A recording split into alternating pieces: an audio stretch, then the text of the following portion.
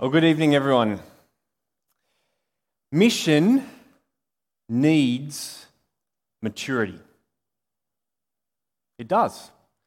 I mean, many of you will know this already, but if we just bring up my title slide again, you'll see here that I am the Director of Mission here at Christ Church. It's a great privilege and an honour to be in that role, but it just essentially means that my job is to direct the hearts of our church, from our church out into our suburbs, out into our community as well. And that means that we want to reach and enrich our community as we call people to love Jesus. We want people to catch the vision of a loving, faithful, righteous and just God who actually exists. A loving God who reaches out to people to connect with them.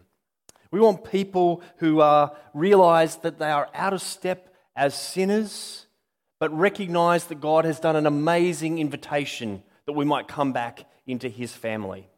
We want people to be staggered at the astonishing death of the Son of God and be amazed at the preposterous rising of dead from the Lord Jesus Christ. We want people to know their forgiveness in Jesus and come to Him. And we want people who have never been to church before to come to church. And those who used to come to church but have given it away for a time to come back again and meet God who loves them and cares for them very much. It's like on a Sunday, as a church, what we do is we kind of get together and we charge our torches together so that we're out to go out into our suburb during the week and to light up our suburb with the gospel of the Lord Jesus Christ. That means that if we want to be on mission as members of Christ Church, then we need to be convicted about what we truly believe. It means that we need to have received the gospel ourselves, to have believed on it ourselves, to understand it and to know it, and then to be able to live it out and to speak it out and to act it out to anyone in our lives. Mission needs maturity. Mission needs Christians who are growing in their conviction about the truth of the gospel. And in our psalm today, King David is convicted about two essential truths. One about the world and one about God as well. And we would do well today to take these convictions and have them deep in our hearts. First conviction comes from verses 1 to 4. And David is truly convicted that mankind is sinful. And the second conviction comes in verses 5 to 12, where he is convicted that God is loving and faithful.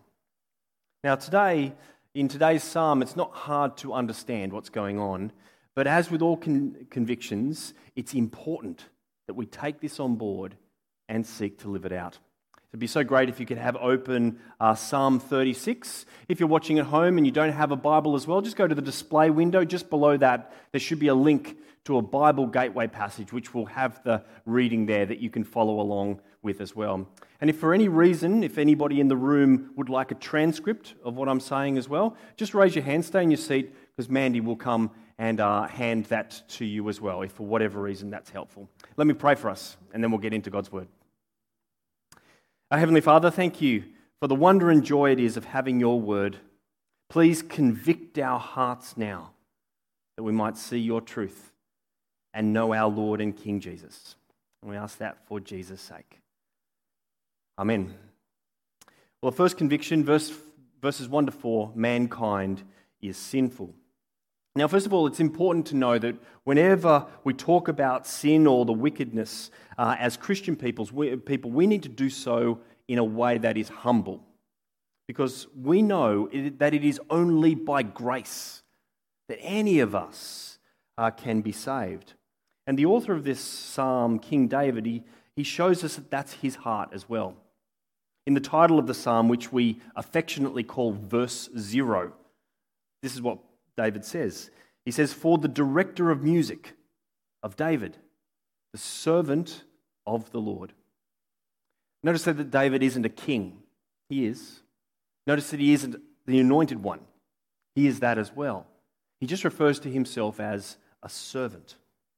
And that expression is pretty unusual when it comes to King David. It only applies to him at one other point in the whole of the Old Testament, and it's in the heading of Psalm 18, where it says, "For the director of music, of David the servant of the Lord. He sang to the Lord the words of this song when the Lord delivered him from the hand of his enemies and from the hand of Saul." So David is approaching this psalm as somebody who is humble and who is full of thanks for God, as we will see, because he knows that what has been given to him has been delivered to him by God. And that's important to know that he's humble, because he has some pretty punchy things to say. Have a look with me at verse 1. David says, "I have a message from God in my heart concerning the sinfulness of the wicked. There is no fear of the Lord in their eyes."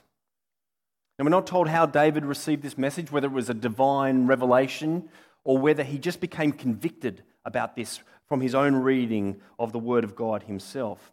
But the message that David has here is entirely consistent with the rest of the Old Testament. He says there is great sinfulness in the hearts of the wicked. Now, in the Old Testament, the word wicked is used often and refers to people who are wicked from their heart and are active in their disobedience from God. You see, the wicked do evil things, and when they find out that the Lord is against those things, even then they continue to do those things which displease God. The word wicked is first used in connection with the people of Sodom in Genesis chapter 13, and it comes up again in Genesis 19 with the townships of Sodom and Gomorrah and the famous story. As we continue reading through the Old Testament, we're told that wickedness arouses God's anger. And Job says that wickedness places people under God's judgment. The Lord himself, at the dedication of the temple, tells us that wicked people are walking in the opposite direction from him, and that they need to turn back to God and ask for forgiveness. That's in that famous passage from 2 Chronicles chapter 7. When we get to the Psalms, the wicked are spoken of from the very first psalm as well. You might remember these lines from Psalm 1, verse 4. "Not so the wicked. They are like chaff the wind blows away. Therefore the wicked will not stand in the judgment, nor sinners in the assembly of the righteous." You see, in the Old Testament, the wicked were very often the enemies of Israel, people who were outsiders, who wanted the nation of Israel destroyed, and who openly mocked the Lord.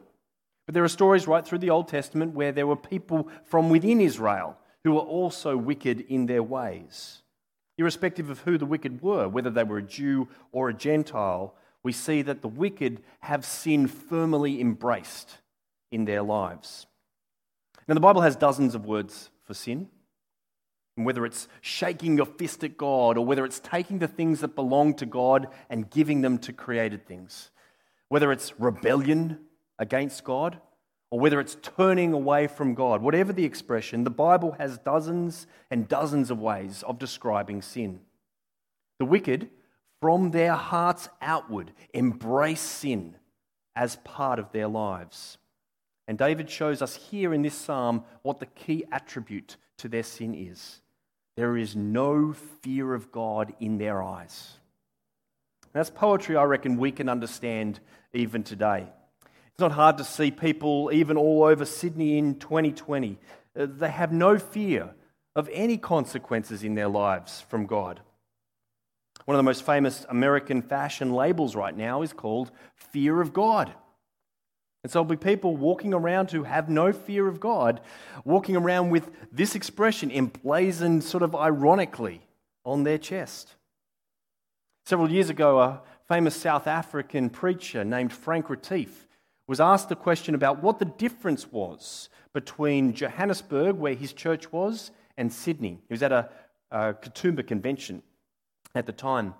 And he replied, "Johannesburg is a very dangerous place, and there is a fear of God all around. When I come to Sydney, it's like a postcard, and I see there is no fear of God in this city." I reckon what he said all those years ago is still true of our culture and our environment even today. People who don't love God don't care about God, and they don't fear him in any way. It's a sobering thought to think that maybe if you have never trembled at the idea of the judgment of God, then maybe you're not a believer yourself. I mean, David is talking about wicked people in this part. And I say those words to you trembling myself, because that was me. For the first 19 years of my life, I did not fear God. My son Oscar was actually asking about this just this week. He said, "Dad, why weren't you a Christian when you were in high school?" And I said to him, "It's because I was a sinner. I knew about God. I'd heard about God. I had no excuses. I just didn't think he was that important in my life." As I read verse 1 in our passage today, in light of the rest of the Bible, I must say, I was wicked. I was a sinner. And verse 2 perfectly describes my experience as a sinner. David says, "In their own eyes, the wicked flatter themselves too much to detect or hate their sin." Sinful people are so sinful that they don't even think that they're sinful. They're blinded to their real condition. That was me. I thought I was a pretty good guy. I did some bad things, but on the whole, I was pretty good. But that's the thing with sin. It's selfish. Selfish is just one of the dozens of ways that the Bible speaks about sin. It's taking our eyes off God and focusing our eyes on ourselves. I read an illustration once about how we can know that we're all about ourselves. It said, take out a group photo from the past that you're in. Who's the first person you try to look for in the photo? It's always yourself, isn't it? Sin is focusing our hearts and our eyes on ourselves. You know, everything I did, every bad thing I did, I reckon I could justify when I was a sinner. I could explain it away. I could blame someone else. I had 100 excuses. That's the terrible thing about sin. If we never detect or hate our sin, then we'll never come to God asking for help. And so we'll remain in our sinful ways. And you see that in verses 3 and 4. That when we're in sin, David says, it's all day and all night, whether we're up or whether we're resting, whether we're active or whether we're supposed to be trusting God and getting our rest. Sin is always active. It's in our hearts. It bubbles up in our words, says David, in our actions, in our plans as well, on and on and on. And we know in King David's life that he would have known this wickedness as he evaded people who tried to capture him.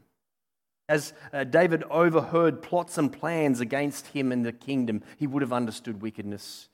He would have seen at first hand the wickedness of his enemies. And in a great moment of sadness, he would have seen sinfulness in his own heart as well. And just wait till we get to next week's Psalm, Psalm 51, and the terrible and tragic story of David and Bathsheba. Jesus would have known about the pain of wickedness all around him as well. He would have read Psalm 36 as part of his meditations on God's word. And the Lord Jesus would later inspire the Apostle Paul to write the words from our second reading today. You remember he said, "There is no one righteous, not even one. There is no one who understands, no one who seeks God. All have turned away." And then at the end, he quotes Psalm 36 and says, "There is no fear of God before their eyes." Who are the wicked ultimately? Well, ultimately, they are the people who do not trust in Jesus, whether they're Jews or Gentiles. Yet, in his ministry, we see Jesus' heart. He says, "The Son of Man came to seek and save the lost." Lost is one of the many ways that the Bible uses to describe our condition of sin. And Jesus' response to our wickedness was to come to us, to seek us out, to find us so that he could save us when we were lost. You see, Jesus doesn't look down on a sinner. He wants our eyes to look up towards God. And as these words in Psalm 36 pierce our souls, we must be convicted, like Jesus, of the sinfulness of our world. It's not so that we as Christians can look down on anybody, but we look across to them, to our peers, and we can let them know that we've received the grace of Jesus in our lives. And I reckon that there is a particular challenge for us in our day and age as well. I mean, there's a pressure, and you feel this pressure, no doubt. There's a pressure in our community to not say anything negative about anybody else. When we do, it's construed as being hate. It's hating on someone to say anything in a negative way. Now, obviously, you can call someone a sinner and show you just despise them. But Christians are not to have any part of that. I mean, David calls himself a servant in this psalm. We must be servants of the Lord as well, humble and thankful to God for what we have. But the reason we speak so forcefully about sin and its consequences is because sin is like a cancer that takes over a person and leads them away from God forever. I mean, just look at the way that David uses the words to describe sin as wickedness in these first 4 verses. It goes to show that the world and the Bible have 2 different questions that they're asking because of the way they see humanity. You see, the world says everyone's good. How can God judge anyone? But the Bible says no. Everyone is bad. How can God save anyone? Sinners are in massive trouble before God, and they are in need of a massive rescue. And that is what Jesus gives.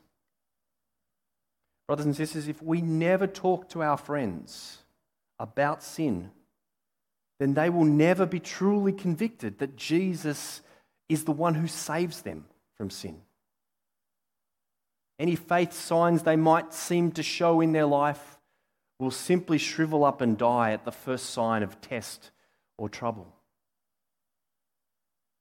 Mission needs maturity. And maturity in the faith must give rise to a love for others. We must be convicted that mankind is sinful and needs Jesus. In the last 8 verses of the psalm, David then turns from the sinfulness of the world to the love and the faithfulness of God.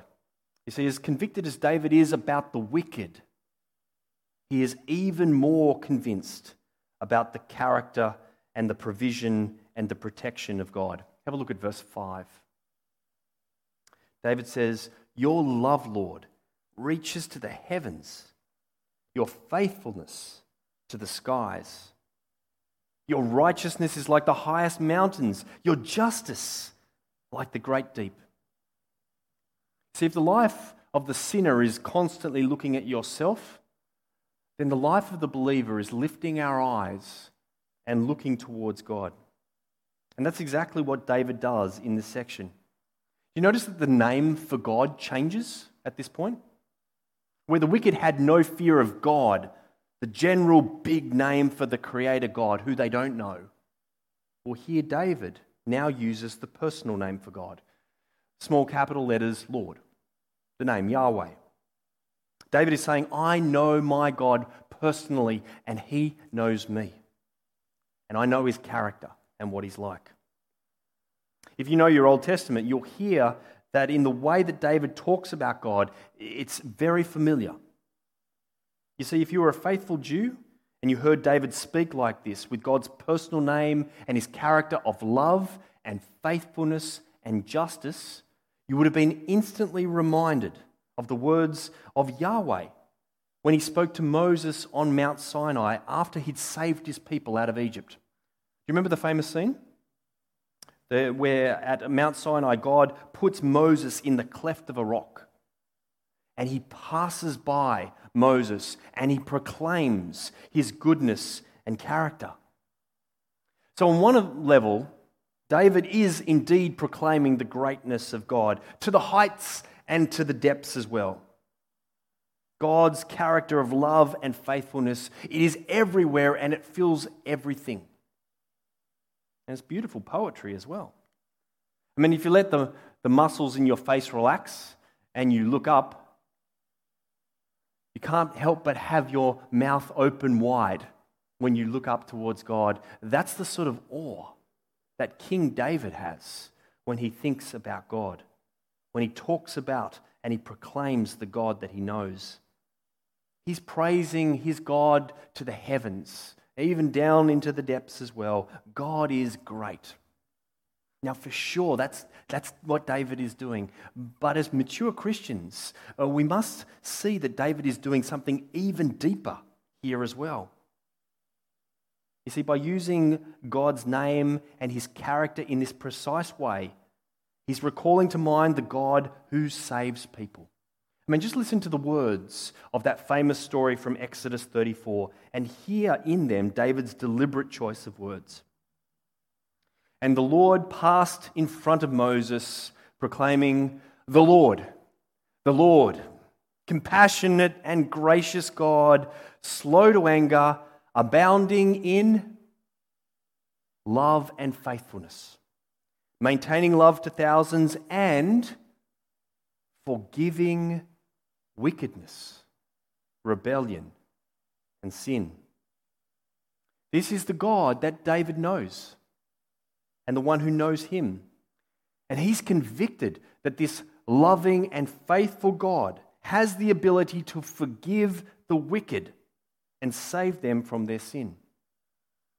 When we throw forward into the New Testament, we know who also understood this perfectly. It's Jesus. And as the faithful and loving Son of God, Jesus explained it this way to his disciples. He said, I've not come to call the righteous, but sinners to repentance. You see, believers can praise God for his character in every part of creation, and we should. But we must join with David in this psalm in praising our God for the fullness of his character, in saving the wicked from their sin. You see, this was the character that was on display as Jesus went to the cross. He was abounding in love and faithfulness to forgive wickedness. We must be convicted like David about the wickedness of humanity, but also about the goodness and faithfulness of God to be able to save. And that is why the gospel that we believe in is such good news. We have the greatest news in the world to take to Gladesville and Putney and Ryde and all of our area. For every one of those dozens of ways that the Bible speaks about sin, there is a corresponding way we can talk about the work of Jesus in saving us from our sin. Consider these descriptions. Before we knew Jesus, we were unforgiven, but now we are forgiven. We were unholy, and now we're holy. We were unclean, now we're clean. We were unbelieving, and now we're believers. We were unrepentant, and now we repent of our sins. We were ungodly, but now we're godly. We were unsaved, and now we are saved. We used to be blind, and now we can see. We used to be deaf, and now we can hear. We used to be slaves, but now we're free. We were once dead in our transgressions and sins, and now we've been made alive in Christ Jesus. We were once disobedient, and now we obey. We once didn't know God, and now we get to call him Father. We were once dirty, and now we're washed. We were once stained, and now we're pure. We once were in darkness, and now we're in light. We were once cursed, and now we were blessed. We were once wicked, but now we are loved by our Heavenly Father. We have the best news in the world. Brothers and sisters, are you convicted about this? We must be convicted that this good news is better than the worst bad news in the world, and that our neighbours and our friends and our families, they need to hear it. You see, we can't expect those who have no fear of God to come to us and invite us to talk about it. But if we go to them, giving them a gentle gift, the wonderful gift from a loving and faithful God, a gentle gift of the gospel, then we are placing on them a gentle burden that they have to do something with the gift. They might, of course, reject it. Or the Bible might start to do what it always does and start to irritate and grind away and ask questions and make you curious. It might even lead people to being engaged or intrigued and to want to explore more. You see, how God works on a person, that's up to God. But our job is to be convicted of the truth and to speak clearly and wonderfully about the love and faithfulness of God, to live it out in front of our families and friends as well. And certainly we see that living out in the way that David finishes the rest of the verses in this psalm. You see, in verses 7 to 12, David praises his loving God for his great provision, and he prays for protection as well. Just have a look at verse 7. It's a great line. David says, "How priceless is your unfailing love, O God." One of the joys of Sundays is that I get to meet with an internationals growth group, people who have another language background other than English. And today, as we looked at this very verse, it turns out that the word for unfailing in other language is loyal. David says, "How priceless is your loyal love, O God." I mean, just say that line out loud. If you're at home, say the line out loud right now. And just imagine the joy that King David had while he wrote this down for the first time in the psalm. How great is your unfailing love, O God. The people he refers to in verse 7 refers to all of humanity, both the wicked and the righteous. You see, all people have access to what we could call the hospitality of God. All people can eat and drink from the abundance of creation, and God who's provided it all. I mean, if you think about it for a second, in this second right now, 7 billion people just drew breath, and God provided for every single one of them. So God provides for all. But David in this psalm, he recognizes that only those who love God will recognize that it is God behind everything. You see, when David was given refuge from his enemies, he knew that it was God who provided it. When there was a feast or a river to drink from, I mean, just think about God's amazing provision for his people through the desert. 40 years he provided food and drink for them in the deserted areas. Well, David knows it was the Lord who provided it to his people. And God is the one who gives a fountain of life, literally living water. It's an expression that Jesus is going to pick up through his ministry as well. You see, David recognizes in verse 9 that it is by God's light that we can understand any of it. He says, "By your light, we can see light." And because he knows God, he can ask for God's protection against his enemies. If you want to follow through on the things he asks for his enemies, you might like to read in your own time into Psalm 37. 36 and 37 are connected psalms, both written by David. And in Psalm 37, you'll see the justice that he hopes for from God and the salvation he provides to his people. So Psalm 36 is a psalm of conviction. We are to be convicted of the humanity and the love, convicted of the sinfulness of humanity and the love and faithfulness of God. And as God's people, those convictions are to come out in every part of our lives. We're supposed to be filled with humility and thankfulness, and it's supposed to be evident to anyone who could see our lives or hear our words. As Christians, our lives are supposed to be marked in such a way that people know that we've been touched by God. And so when a friend asks us a question, a why question about life, we might be able to help them with an answer that points them towards God, only because God has introduced himself already to us. When somebody makes an accusation about the goodness of God, we're ready to push back against it because we know God. And because we know God is a generous provider, that He saved us and that He's given us everything in our lives, we are in turn free to be able to be generous with everything He's given us for the sake of those around us as well. When we're convicted about God's capacity, we will be equipped to light up our suburb with the good news about Jesus. Mission needs maturity. And may we grow deeper in our love for the loving and faithful God and live it out. How about we pray?